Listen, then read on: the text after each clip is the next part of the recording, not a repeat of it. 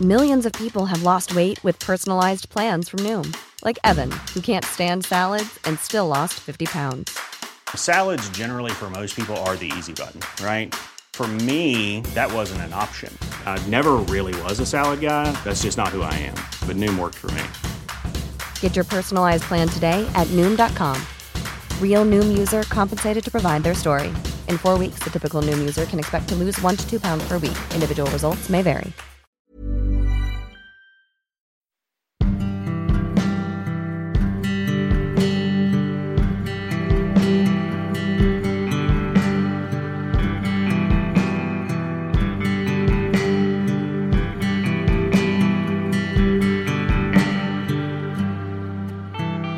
Kittlas du av bra berättelser och undrar vad folk är och gör? Bra, då är du i rätt gäng. Med mig, Elin Olofsson, och min producent Anneli Lanner.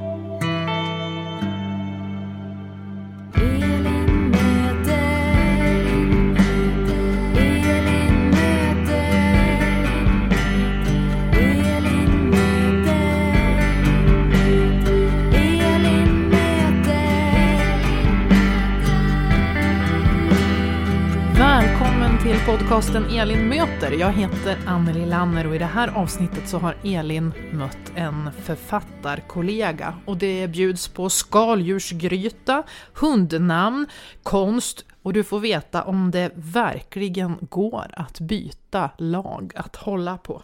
Elin, vad är det bästa som har hänt sen vi bandade förra gången?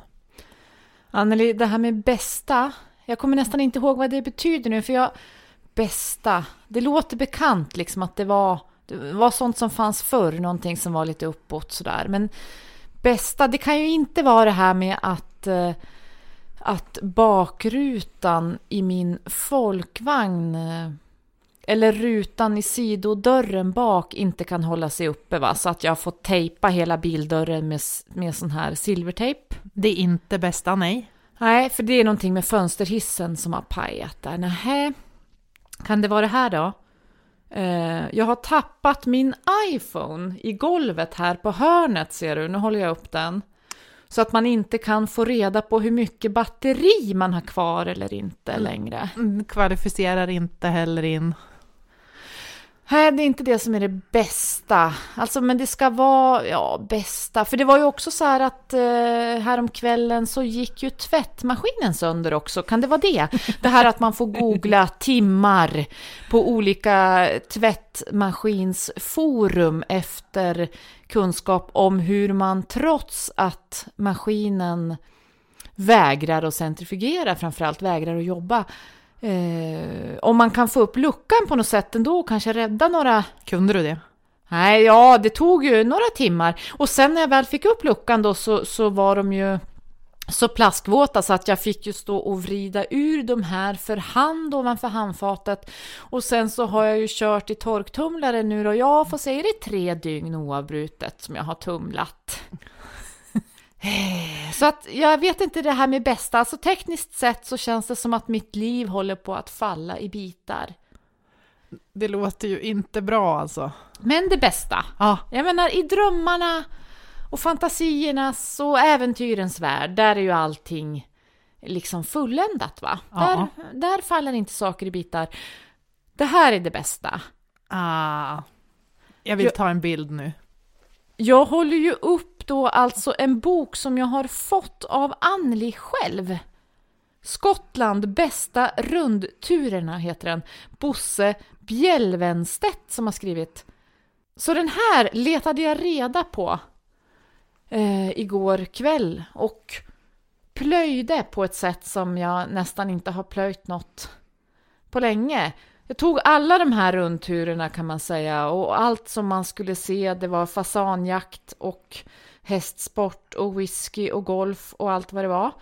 Och så var det ju kiltar förstås och sånt. Och så har jag ju tänkt då att du och jag ska ju göra, helst alla de här rundturerna om det går bra. Ja. Och då ska vi bland annat uppsöka den här, det finns en hundkyrkogård där man har begravt då hundar som har tjänstgjort för Skottland utomlands. Alltså i militärtjänst exempelvis och så. Så den ska vi besöka. Vi ska besöka den där hundstatyn som också finns där. En staty av en hund som väntade troget vid sin husses grav i många, många år. Och sen en annan grej som vi inte ska göra men som finns med i den här boken. Ett tecken på att han har humor, den här resehandboksförfattaren. Han var på en pubrunda i Edinburgh dit vi också då ska på de här tårerna. Och på natten så råkade han förväxla sin tomma Samsonite-väska med toaletten så att han pissade rakt i väskan. Men det behöver vi ju inte göra. Nej. För nu har ju han varnat oss för det, att det är lätt hänt. Men en läsupplevelse där du reste i drömmarna, det var det bästa. Det var det bästa hittills, ja. Vi får väl kanske... Och silvertejp. Silvertejp, ja. Det som inte går att laga med silvertejp, det är inte trasigt. Det sa man när jag jobbade på fjällstation i Jämtlandsfjällen. Ska du lämna in bilen på verkstad eller ska du nöja dig med tejpen? Ja, men alltså tejp är inget dåligt. Nej, alltså jag tror jag kör på tejpen så länge. Ja, har du lagat tvättmaskinen eller? Nej, där är det lite mer i det här läget att det kanske behöver köpas en ny. Så där har jag inte tagit något beslut riktigt än. Nej. Och det här med telefonen, ja. Vadå, batteri? Det är väl det, jag menar det är ju det vi alla äppelmärkta människor gör hela tiden. Det är ju att kolla om vi har något batteri och att just den delen försvann från telefonen. Det kommer bli kämpigt om man säger så. Jag tror det kommer lösa sig på något sätt. Vi får följa de här utmaningarna som nu finns i ditt liv. Det är du som är positiv och säger utmaningar. Jag tänkte säga haverierna. Ja, okej. Vi följer de här haverierna, hur de går framöver. Du, vi har fått några reaktioner på förra poddavsnittet då vi firade ditt ljudbokssläpp med ljudboksinläsaren Angela Kovacs. Men vi pratade också om fiktiva flörtar. Ja, och vi har ju fått produktutveckla kan man säga, den fiktiva flörten. Vi har ju kört med det några avsnitt nu. Men det är fortfarande FF så tillvida att man kan också välja en fiktiv fika. Ja. Det behöver liksom inte vara amorösa intressen hela tiden. Nej. Alla kanske inte lika inriktade på det som dig och mig. Nej, min fiktiva flört var ju en homosexuell butler från början av 1900-talet sist. Så att jag tror att jag har varit inne på fikaspåret ett tag. Men... Ja, okej. Men det kan både vara då alltså fiktiva flörten och fiktiva fikat. Helena skriver så här. Spontant säger jag Henning Nilsson i Per-Anders Fogelströms stadsserie. Han verkar genuint snäll och snäll är en underskattad egenskap. Och Henning, jag är inte släkt med honom nu då, eller hur är det? Ja, du är ju lite besatt av den här stadsserien du, men ja, jag vet inte. Jag tror ju att Henning och Lotten i Fogelströms Stockholms svit är mina släktingar, men jag får påminna mig om att de inte är det. Men väldigt bra val av Helena, och jag håller med om det där om snäll.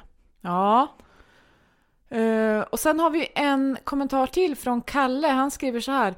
Jag skulle vilja träffa Tyler Durden för att det vore spännande att se om han lyckades värva en till Fight Club eller inte. Ja, tror du han skulle värva dig?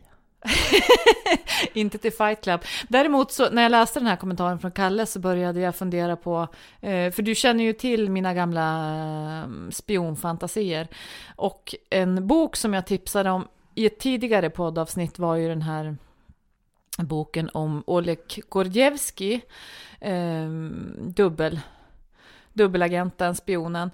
Och det här när de beskrev att det känsligaste läget är ju när man värvar en spion och hur man kommer i kontakt med personer som man tror vore värdefulla och hur man till slut ställer frågan om den här personen kan tänka sig att byta sida eller sälja uppgifter eller vad det nu är det handlar om.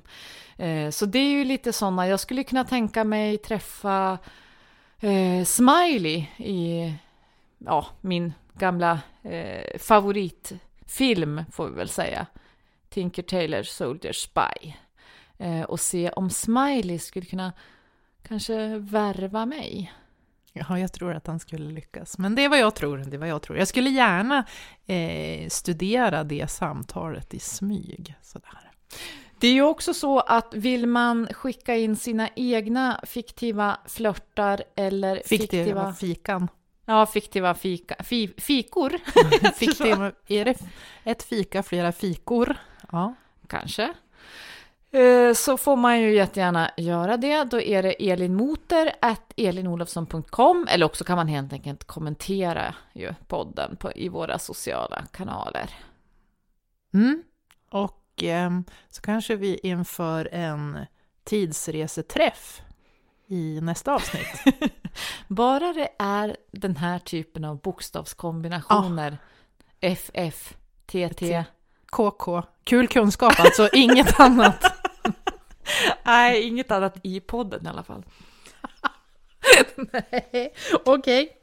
Nu byter vi. Nu vänder vi blad, som kungen skulle ha sagt. Nu stiger rodnaden lite grann på producentens kinder. Ja, i det här avsnittet så har du mött en författarkollega. Ja, och det var faktiskt så att jag kom på väg hit till, ska vi kalla det studion, ditt vardagsrum med utsikt över Gustavsbergsbacken.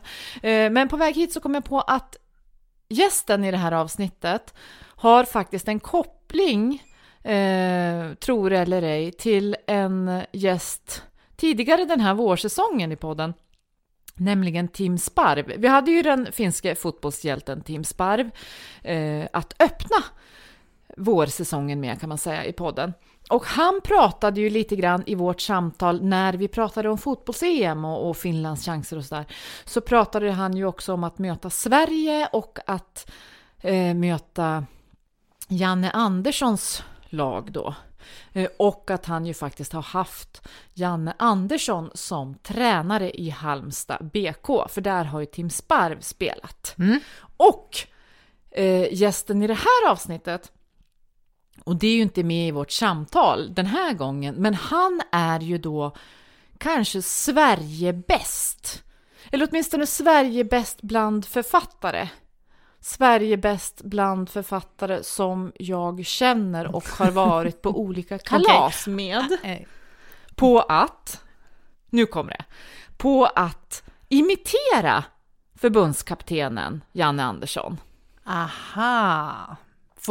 Vill vi höra framöver. Vi måste nästan försöka få tag på Kristoffer igen här senare så att han får framföra den här Janne Andersson-imitationen. Jag kom ju på sen också att det är ju så att de kommer ju naturligtvis från samma trakt, de här två. Janne Andersson och det här avsnittets gäst. Ja, Kristoffer Karlsson.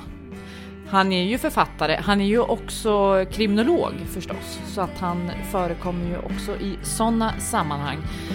Men jag känner honom ju främst som författare. Elin möter Kristoffer Karlsson.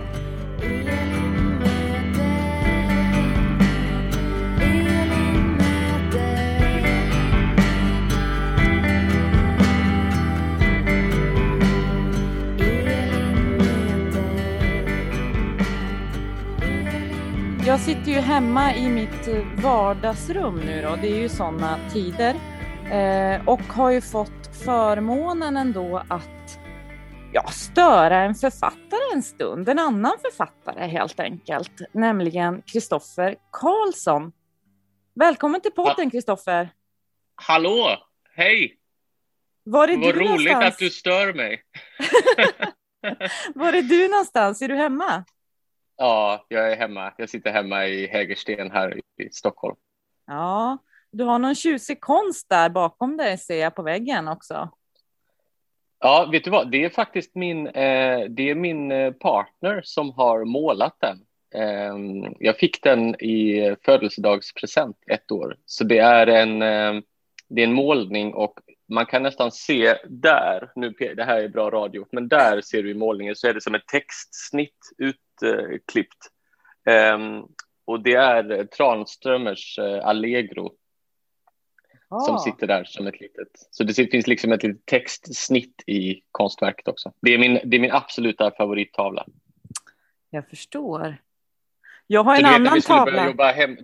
Ja, men nej men vänta, det är du ju, eller? Ja, det är jag och så är det min tyvärr insomnade älskade hundvän Otto. Okej. Jättefin tavla och fantastiskt namn på en hund också, Otto. Ja, han figurerade ju under pseudonymen Kulturhunden i sociala medier. Men hundnamn är så himla bra. Jag läste precis Jens Lapidus nya Paradise City och där är en karaktär som hon har en hund som heter Taco. Det tycker jag var otroligt bra namn. Och samma för mig, visst är det Mandelmann som har en hund som heter Saffran, va? Ja, någonting sånt. Det är också fantastiskt. Alltså hundnamn är ju de absolut bästa namnen. Jag har en bekant som döpte sin hund till Kjell-Ove. Och det känns som ett väldigt... det känns som en stillsam hund på något sätt. Ja. Det är auran man får. Ja, lite så. Jag tänker att han tittar på Agenda och liksom har en lång yrkeskarriär bakom sig och deltar i fackföreningsmöten och sådär. Och upprörs lite lagom över samhällstillståndet på något sätt. Ja, precis, exakt. Men är heller inte, han tyckte att det var bättre förr. Men när man pratar med honom så tänker han att nej, men det var nog lite bättre förr, men så bra som jag tänker att det är, så bra var det inte. Så han är ändå resonlig, Kjell-Ove. Du, om vi ska prata om något annat som jag gjorde här i vardagsrummet, där jag sitter nu, så hade jag tänkt för 2 dagar sedan, så hade jag tänkt att nu har jag ju 3 timmar på blanka eftermiddagen att läsa Kristoffers nya bok, Brinn mig en sol. Och så efter det, de 3 timmarna, så skulle jag laga skaldjursgryta. Och då hade jag tinat skaldjuren. Man måste ju tänka några timmar i förväg där. Och sen skulle jag se en viktig fotbollsmatch i Premier League. Och så började jag läsa Brinn mig en sol. Och sen så blev det, det blev inga skaldjur och ingen gryta, ingen fotbollsmatch heller. För att de där 3 timmarna, det var ju bara början liksom. Och sen så fortsatte jag läsa som besatt för att få reda på sanningen och få reda på hur det här hängde ihop och hur det gick, hur det går för de här människorna i boken. Så att jag var helt uppslukad av din nya bok, måste jag säga. Och jag är livrädd nu att säga någonting som pajar något av den här avancerade intrigen, för det är ju många intressanta spår. Men utöver att det var spännande så var det också otroligt fina porträtt av, ja, till exempel far och son, de här poliserna, Sven och Vidar. Så att det var länge sedan faktiskt jag var så uppslukad av en svensk kriminalroman. Så att, jag menar, grattis till det får jag väl säga. Tack så jättemycket. Jag vet inte vad jag ska säga, men tack så hemskt mycket. Det är ju, jag beklagar jag gillar ju skaldjur liksom, så jag är ledsen att de fick stryka på foten för boken, men jag är glad att den underhöll det också. Tack så jättemycket. Jag var uppe och stekte skaldjuren sen på natten eftersom de ändå var tinade, så att jag kunde äta väldigt flott morgonen efter, kan jag säga. Ja, men vad bra, för det tänker jag nog att många lyssnare liksom undrar, så här, men hur gick det med skaldjuren egentligen? Det var väl inte så att du fick liksom göra dig av med dem? Du lyckades rädda dem? Jag gjorde det. Ja, men vad bra. Med smör och vitlök. Fotbollen däremot var ingen skada skedd, för det var en riktigt dålig match. Ja, okej. Vilka var det som spelade? Jag håller ju numera på Brighton i Premier League. Men numera? Vänta nu, kan man byta? Alltså man kan det. Det här är lite känsligt, va? Men jag växte ju upp framför Tipsextra och höll ju alltid på Arsenal då. Sen så, jag menar, man växer, man blir en mogen, vuxen människa. Och så byter man favoritlag. Vad är det som gör att man byter då? Ja, men alltså i mitt fall var det ju lite grann det här att våra gamla favorittränare från Östersunds fotbollsklubb, Graham Potter och gänget, de är ju tränare för Brighton nu i Premier League. Så att Okej, ja men då förstår jag ändå. Det finns en sorts lojalitet där det finns personer man följer. Ja, och det blev lite så. Sen håller jag lite, du vet, ändå lite på Arsenal ändå. Av nostalgiskäl på något sätt. Men ja. Ja, Så men jag förstår det. Men det är som när jag tittar på... Jag är ju då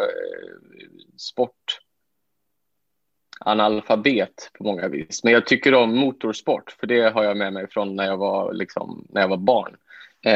Och jag var ju först i tidernas begynnelse så var jag Ayrton Senna-fan. Körde Formel 1, 3-faldig världsmästare. Tyvärr körde han ihjäl sig på Imola 1994. Sen var jag Schumacher-fan, Michael Schumacher. Och han körde ju först för Benetton men sedan för ett team som heter Ferrari som också gör bilar. I övrigt ganska billiga. Du vet, sådana små citybilar du kan ha. Du vet om du ska hyra en bil så hyr du ofta en... Ja, nej. Och än idag, jag är fortfarande Formel 1-fan och jag håller ju inte på någon idag sådär. Men jag känner ju ändå någonting när jag ser den där röda bilen som jag tror knyter tillbaka till tidernas begynnelse. Så jag kan förstå det där ändå på något sätt, tror jag. Ja. Jo, men det är ju lite sådär... Nu dricker jag lite medan vi pratar här. Ja, det går bra. Jag har även kaffe här, fast jag tror att det är kallt nu. Jag kör energidryck ska vi bara säga, för jag kom på att lyssnarna ser ju inte vad jag dricker. Det är måndag förmiddag och Karlsson dricker öl. Det är inte det. Nej, vi behöver kanske inte leva upp till hela den där konstnärsmyten i ett och samma Zoom-samtal. Nej, precis. Men konstnärsmyt. Vi har pratat sport och hundar och... Ja, men det är ju lite fotboll också med i boken. Nu ska vi inte avslöja mer än så, men det är ju liksom också det här... Jag tänker på det som är uppvuxen då på landsbygden, på jämtländska landsbygden, så är det väldigt bekant för mig. Även fast den här boken utspelar sig i en annan del av landet, så känner jag igen så mycket av det här med, ja, dels det här att de vet vilka bilar alla har som åker förbi på vägen. Och sen också det här med hur det kretsar liksom kring få personer och kring lokala fotbollslag och den lokala polisen och det liksom lokalsamhället verkligen som en arena för allt mänskligt liv på något sätt i boken också. Men det blir ju lite så, jag menar när man kommer från en liten ort så jag tycker jättemycket om att du det är jätteroligt att du plockar upp den detaljen om bilar, för det var ju någonting som när vi var barn liksom, så var vi så här bara ja, men det är Göran som kommer där borta, för det är den gröna Saben som kommer där, det är Görans bil.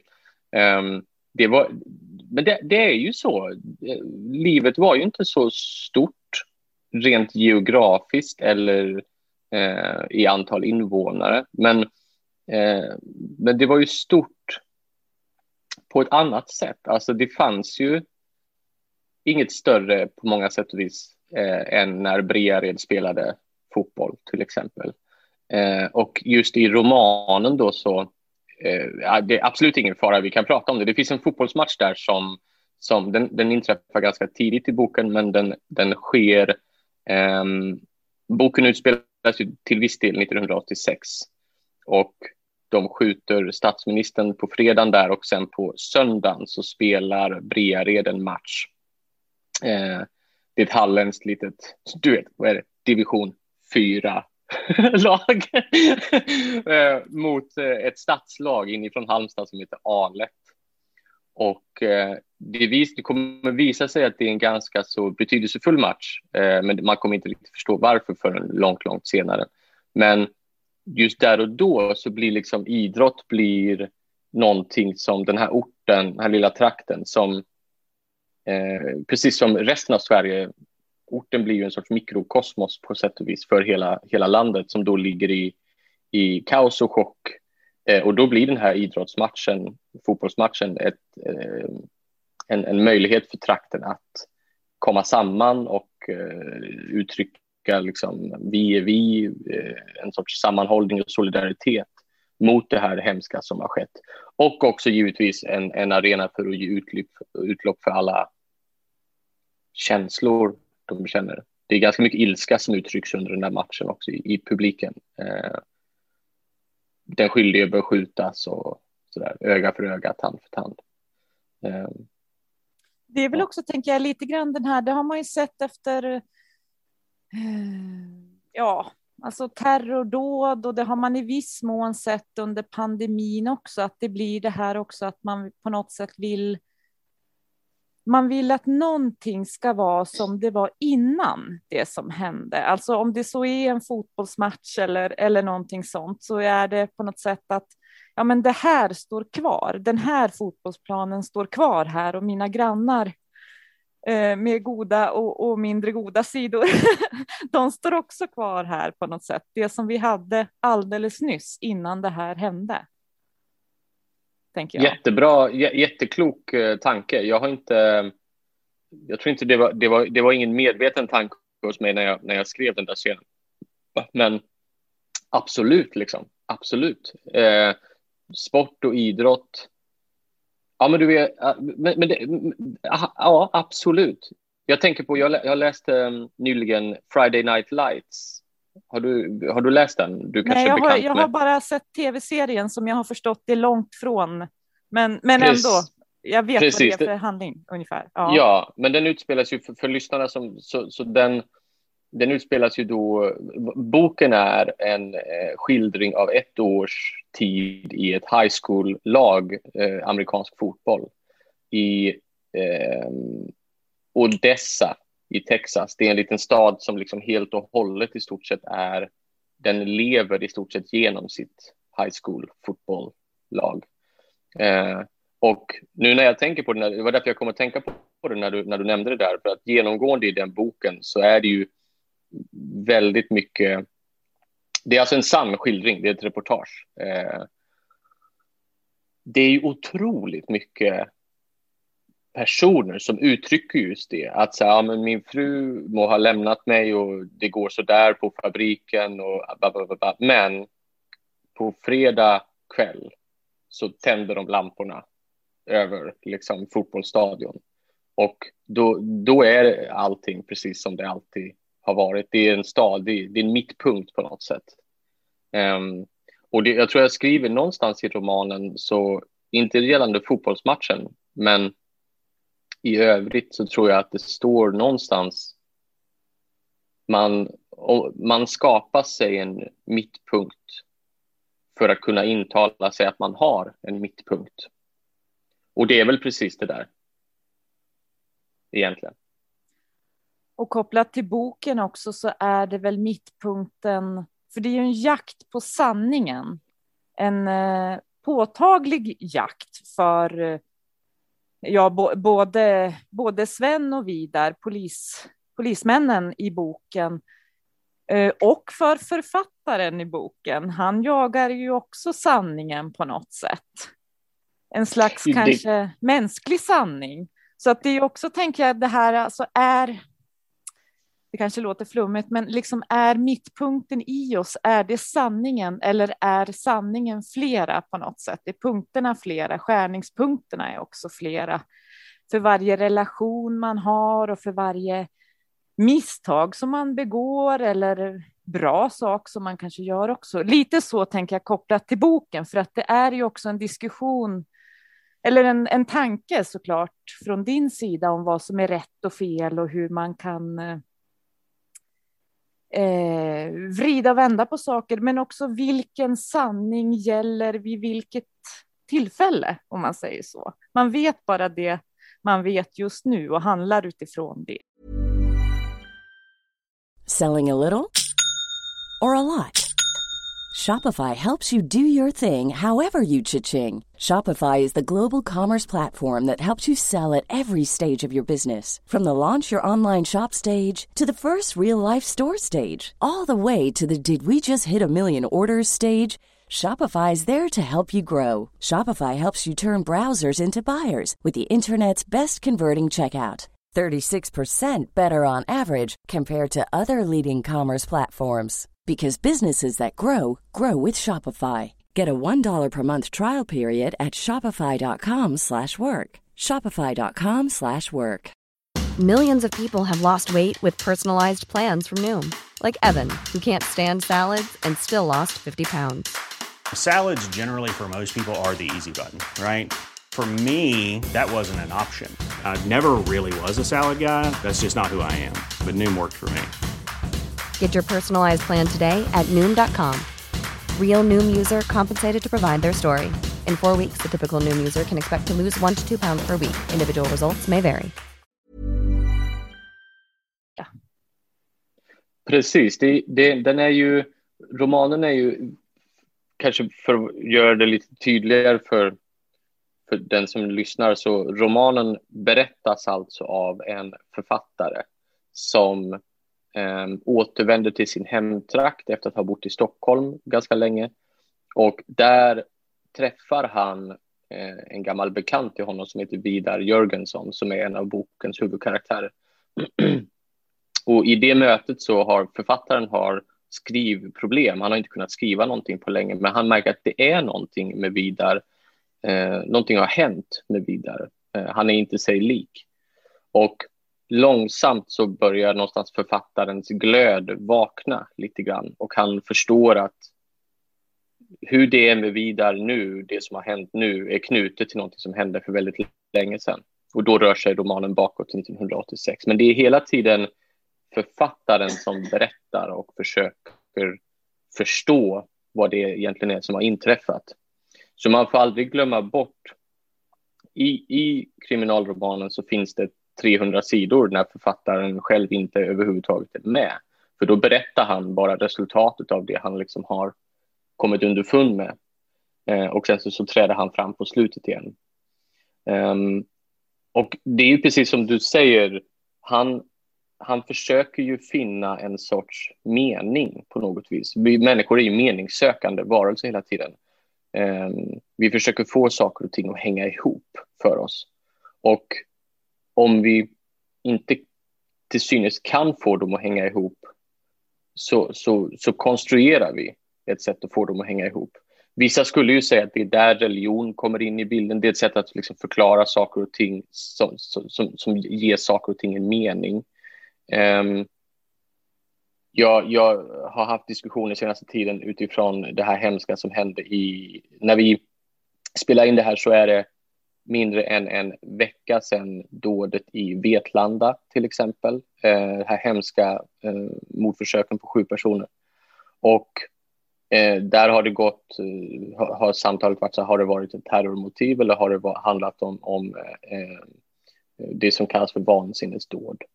Och förklaringen då ofta liksom psykoser och vanföreställningar och sådär.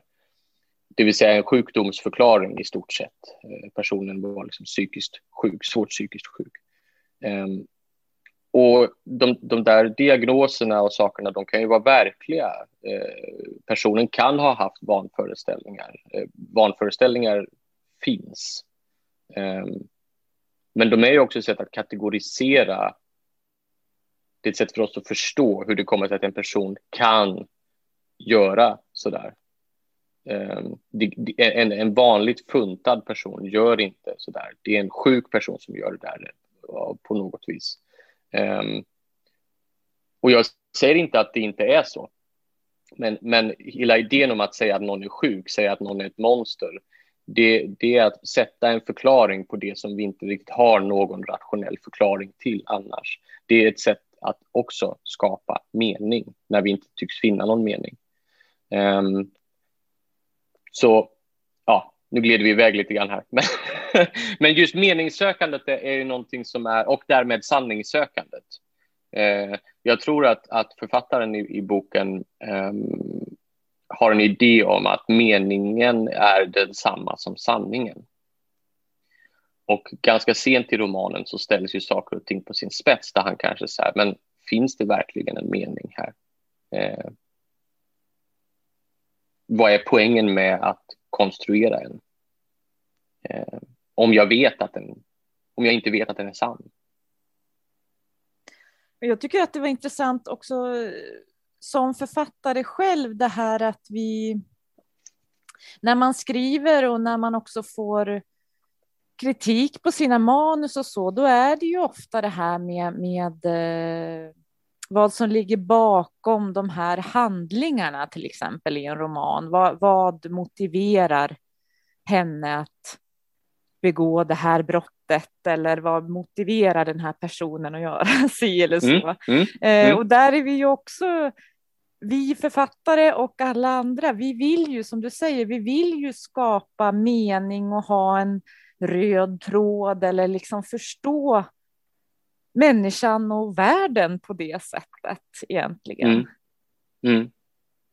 Och precis, och precis, det var det jag tyckte var, för på ett sätt det finns nog ett lager i romanen också som är, det är en roman om sanning och om alltså sökandet efter försoning och sådär. För mig är det, men på ett plan är den också, tror jag, en roman om skrivande.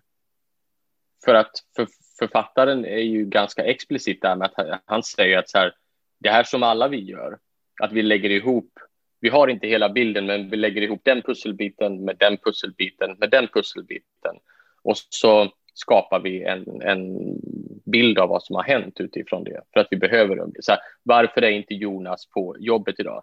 Ja, jo, men han hostade och nyste lite grann i fredags innan han gick hem. Jag tror att han är sjuk. Så skapar vi en förklaring till varför Jonas inte är på jobbet idag. Och så lägger vi liksom pandemins täcke på det. Så har vi en förklaring sen. Ja, han är inte här därför att det råder en pandemi och han verkar lite småkrasslig i fredags. I mycket mer allvarliga ting än det. Även om hostningar och nysningar just nu är väldigt allvarliga ting. Så är det ju precis det. Det är så vi alla gör. Och det är också det författaren gör. Vi uppfinner och tillskriver och lägger ihop. 1 + 1 blir 3. Det är i alla fall så författaren i romanen ser det. Och jag är nog lite grann benägen att hålla med. Och det är det här egentligen med konstnärer i det bredaste perspektivet som har till uppgift kanske, om en självpåtaget, att skapa mening eller förklara samband eller också frammana känslor eller sinnestillstånd eller sådär. Och det är nu jag ska komma med en sån här fin övergång till en annan sak, Kristoffer. För du var ju faktiskt lite grann den som ledde mig tillbaka till Bruce Springsteen en gång i tiden. Ja.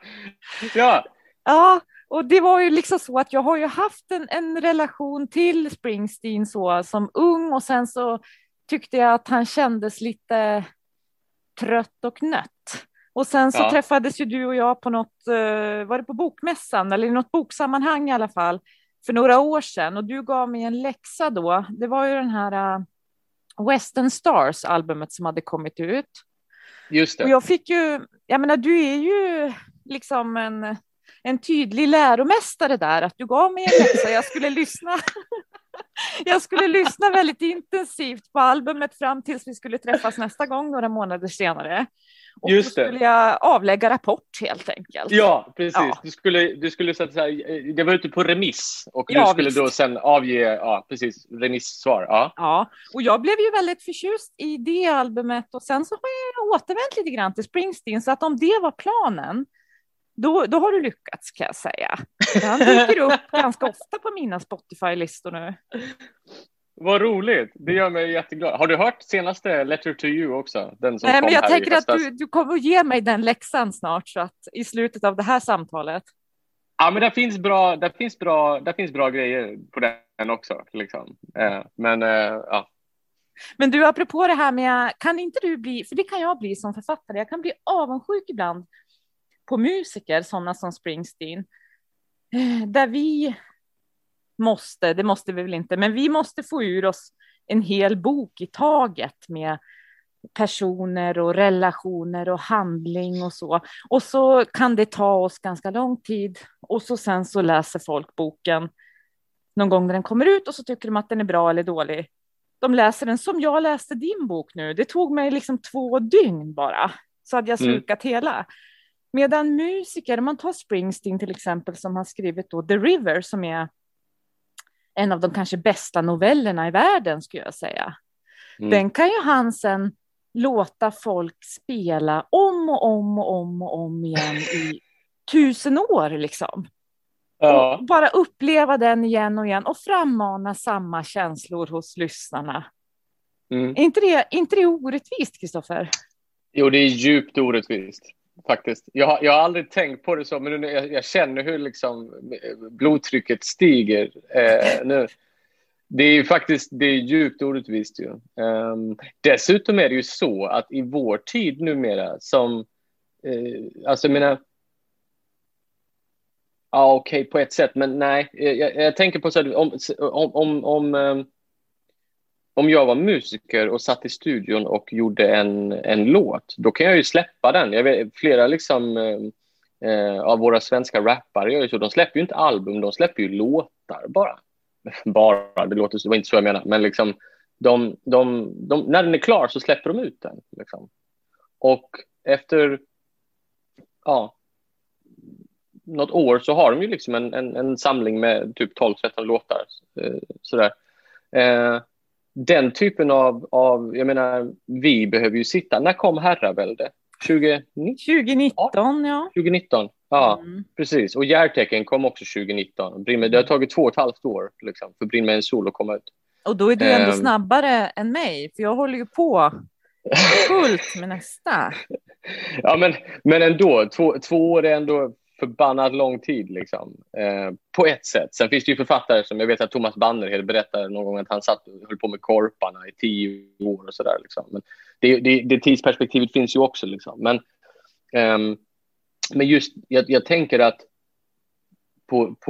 på en mer inte lika upprörd nivå då, utan på en mer kanske då rationell nivå här, så tänker jag att det är ju så himla olika konstuttryck. En roman versus en låt, även om låten i sig är Backstreets eller The River eller sådär. Springsteen satt ju förvisso också med The River. Jag vet så här, när de gjorde Born to Run, eller så de testade trumljud i 9 månader liksom. Så att han led nog rätt mycket också på sin kammare innan Born to Run såg dagens ljus. Men sen, det är klart, sen kan den ju upplevas igen och igen. Det är klart. En roman upplever man kan ju läsa om en roman, men det är inte samma sak riktigt. Nej, det låter nästan 3 minuters poplåt versus 8 timmars romanläsning. Det låter nästan som om du inte är lika avundsjuk på musiker som jag är för tillfället. Nej, jag har svårt att... Jag blev initialt väldigt upprörd. Men nu när jag tänker på det, nej, jag är nog inte så upprörd på det. Däremot så kan jag ibland önska att jag hade liksom... Att jag kunde ha musikens omedelbara anslag. Alltså en låt är så omedelbar liksom. Jag lyssnade senast igår på Losing My Religion med R.E.M. till exempel. Och bara slogs av vilken liksom fantastisk låt det är. Du vet, den har inget intro den låten. Den bara börjar. R.E.M. bara släpper in den rakt in i låten och sen bara går den. Det händer inte så mycket i låten egentligen. Förutom att det typ är en av världens kanske 10 bästa låtar. Allting händer liksom i texten och i sången. Men låten i sig bara går. Liksom. Väldigt så ren, enkel instrumentering. Och just den grejen, alltså att en låt är så omedelbar, den släpper in dig direkt. Du är direkt där, eller du kan vara direkt där. En roman kräver ju lite mer arbete. För du behöver ta dig in i den på något sätt. Sen kan det gå väldigt fort. Jag läste Paradise City som sagt av Jens Lapidus precis. Den bara du får en örfil när du öppnar boken och sen är du fast ungefär liksom. Men det är ändå ett mer aktivt arbete som krävs in i en roman. Så det är svårt att vara lika omedelbar i en roman som man är i musik till exempel. En poplåt tänker jag då. En roman liknar väl kanske på det sättet mer typ en, vad heter det, Gud, vad heter det? Nu tappar jag ordet helt. Jag är så fostrad i popmusik. Du vet, en orkester på typ operan där man sitter och har, där det är en hel liksom... En ensemble på något sätt. Eller du tänker något annat än orkester? Nej, jag tänker på en ensemble. Men vad heter det? Du vet när du har en stor föreställning. Du vet en som har ett helt ark liksom. Ett drama men i klassisk musik. Vad fast heter det? Ja, du vet, alltså... Jag... Det är en bildad podd det här. Ja, det är ju det här med att mitt musikkunnande är inte fulländat. Kommer lyssnarna bli jättearga nu? Nej, men vi kan säga så här, Kristoffer. Lyssnarna kan skriva in och berätta vad det är för ord vi söker. Ja, vad är det för ord vi söker? 2 författare. Båda rätt begåvade på det vi gör. Jobbar med ord. Ja. Just det här ordet. Nu. Det är bara borta nu. Ja, precis. Du, vi ska avrunda med det då, tänker jag. De får skriva in vad vi letar för ord. Men vad hette den här nya Springsteen-läxan jag ska göra? men kära Elin. Alltså, jag kan skicka den till dig. Plattan heter Letter to You. Den kom i höstas. Den är jättefin. Bitvis. Ojämn, men okej. Ja, men perfekt. För då tänker jag så här att jag gör den läxan och sen kanske vi får anledning att ringa upp dig så här igen och ha med dig i podden på ett eller annat sätt. Ja, gud. Självklart. Det vore jätteroligt. Så kan vi prata, absolut. Men kommer någon utom du och jag tycka det samtalet är roligt? Ja, men det... ja, vi ska ju inte få dåligt självförtroende nu så här långt in i det här samtalet.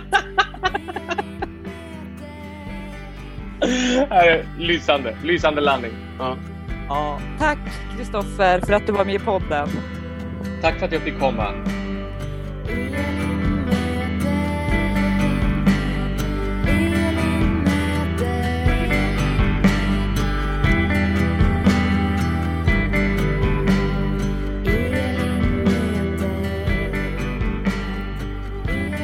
Men du, alltså, kan man verkligen byta lag och hålla på i fotboll?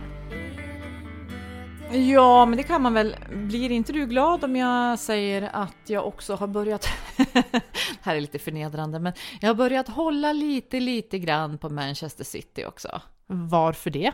Ja, men jag tycker det är som rara gossar även där, och Sterling är väldigt duktig och ja, jag tycker de är bra bara. Det blir lite grann så där med fotbollen, tycker jag, att ju mer man ser av ett lag desto mer engagerad blir man. Det är svårt att tycka riktigt illa om något lag, tycker jag. Det är kärleken till fotbollen som är det. Ja, och till när man har sett liksom folks strävan, va, så blir man engagerad i deras kamp på något sätt. Så att, jo, men man kan ju byta, man kan ju bredda framförallt och hålla på flera. Det är ju bara jobbigt när de möts om det är samma liga. Annars går det bra. Men då blir man glad bara någon vinner. Eller att nej, men okej, jag är med på detta då. Ja, man utökar ju. Du som är lite inne på det här positiva spåret. Man utökar ju chanserna att hitta några glädjeämnen om man håller på flera lag. Se där, alltid är det någon som vinner. Men vet du, jag har faktiskt moffat en sak. Jag håller ju av födsel och ohejdad vana, jag höll jag nästan på att säga, men inte riktigt så. Men det är ju Manchester City som är mitt lag. Det var ju det laget som man skulle hålla på när jag pluggade i Manchester, om man var liksom riktig där. Men i något som jag har moffat på slutet så har jag faktiskt moffat en podd där en tidigare Manchester United-spelare är gäst. Det handlar om matchen, Radiosportens nya podd, där olika personer får berätta om matcher. Ett avsnitt, en match. Riktigt bra tycker jag. Och det senaste avsnittet jag lyssnade på, det handlade då om Jesper Blomqvist. Och han är väl definitionen av en rar gosse, är han inte? Jo, han har alltid framstått som en bra person, det tycker jag. Du har moffat något annat. Ja, men alltså, jag har ju verkligen på allvar moffat, som man hörde i det här samtalet med Kristoffer, Brinn mig en sol. Så att det är ju avsnittets moffa för mig. Jag tycker verkligen på allvar att man ska springa ut och skaffa sig den här boken genast, för nu har den kommit ut. Och så tar man och viker ett par dygn då och moffar hela på en och samma gång, tycker jag. För att få reda på hur allting hänger ihop. Får jag ta det där exemplaret eller? Det går bra. Ja, utmärkt. Jag tror, mamma är också på kö på att få låna den här, men jag tror att du är en snabbare läsare än vad hon är, så att jag tror att det är bäst om den går till dig först. Tack för det. Men du, det här med Springsteen också då, har du börjat? Du har inte fått läxan än? Ja, jag har inte börjat göra den i alla fall. Nej. Jag gillar ju liksom Springsteen som sagt, men jag har ju fortfarande mycket kvar att upptäcka, om man säger så. Om du vrider på huvudet där i studion och så väljer du... Vad är det jag ser? Så väljer du där, vilken är din favorit Springsteen-skiva av de där då? Alltså det är ju, den här med jeansen, den minns man ju liksom från hela sin ungdom, höll jag på att säga. Jag har faktiskt aldrig lagt märke till. Jag känner mig lite chockad nu över att Anneli har en Springsteen-vägg hemma. Ja, okej. Inga fler frågor på det. Nej, men jag gillar ju också Springsteen.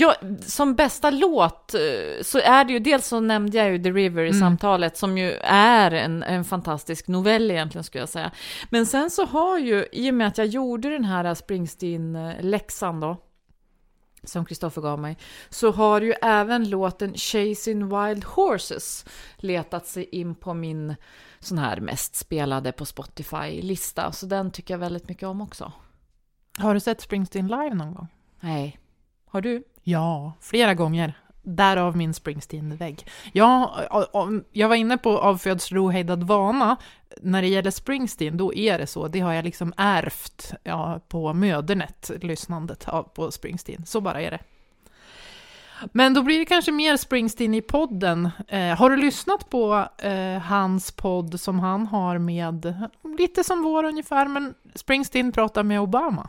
Jag har lyssnat på bara det där klippet som har skickats runt i sociala medier. Det lät väldigt intressant och bra. Jag har bara inte haft tid att fördjupa mig riktigt i den. Men det låter ju som väldigt intressanta samtal om allt möjligt, om samhället och USA och faderskap och mansrollen och allt så. Ja, det rekommenderas också. Jag har inte lyssnat riktigt på hela, men den följer jag också där. Du, poddens vänner, de är också i farten, måste man väl ändå säga. Ja, absolut. Ellen Sundberg var ju med i Babel häromsistan och spelade, så det var ju väldigt kul. Den tredje låten av hennes Malmsten-låtar är nu släppta. Ja, så det kan man ju med fördel leta reda på SVT Play och kolla om man vill se. Och är man sådan som ska ersätta Vinterstudion med något annat, så är ju nu Johanna Ojala på omslaget till det senaste numret av Runner's World. Just det. Hon är ju en sån här runstreakare, alltså man springer varje dag. Ja, det är inget som du tänker ta upp, eller? Alltså jag är under ständig press, höll jag på att säga, att ta upp det. För att det känns som att alla som jag känner snart håller på med det här att springa varje dag. Men jag är inte där än, om man säger så. Ellen Sundberg är ju inte bara i Babel, hon är också vår egen husmusiker och har skapat vår intromusik. Det är jag väldigt glad över, och någon gång ska jag berätta om när jag intervjuade Bodil Malmsten på Bokmässan. Och Johanna Ojala, i avsnittet med henne finns också att lyssna på i vårt poddflöde. Men vill du säga något om poddens nästa gäst? Ja, alltså man kan säga så här att det är väl den person som jag kanske misstänker har visst utpressningsmaterial på mig. En liten videosnutt som jag är rädd för finns kvar i hennes mobiltelefon. Hon har inte hört av sig än med liksom och frågat efter, inte vet jag, pengar eller någonting sånt där. Men ja.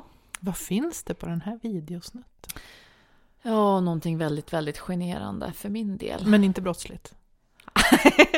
Alltså, det lämnar vi nog till de internationella jurygrupperna. Jag håller i alla fall på att läsa den här gästens 3 böcker. De ska, tänkte jag, moffa fram till vi hörs nästa gång. Ja, men då säger vi så då. Hej då!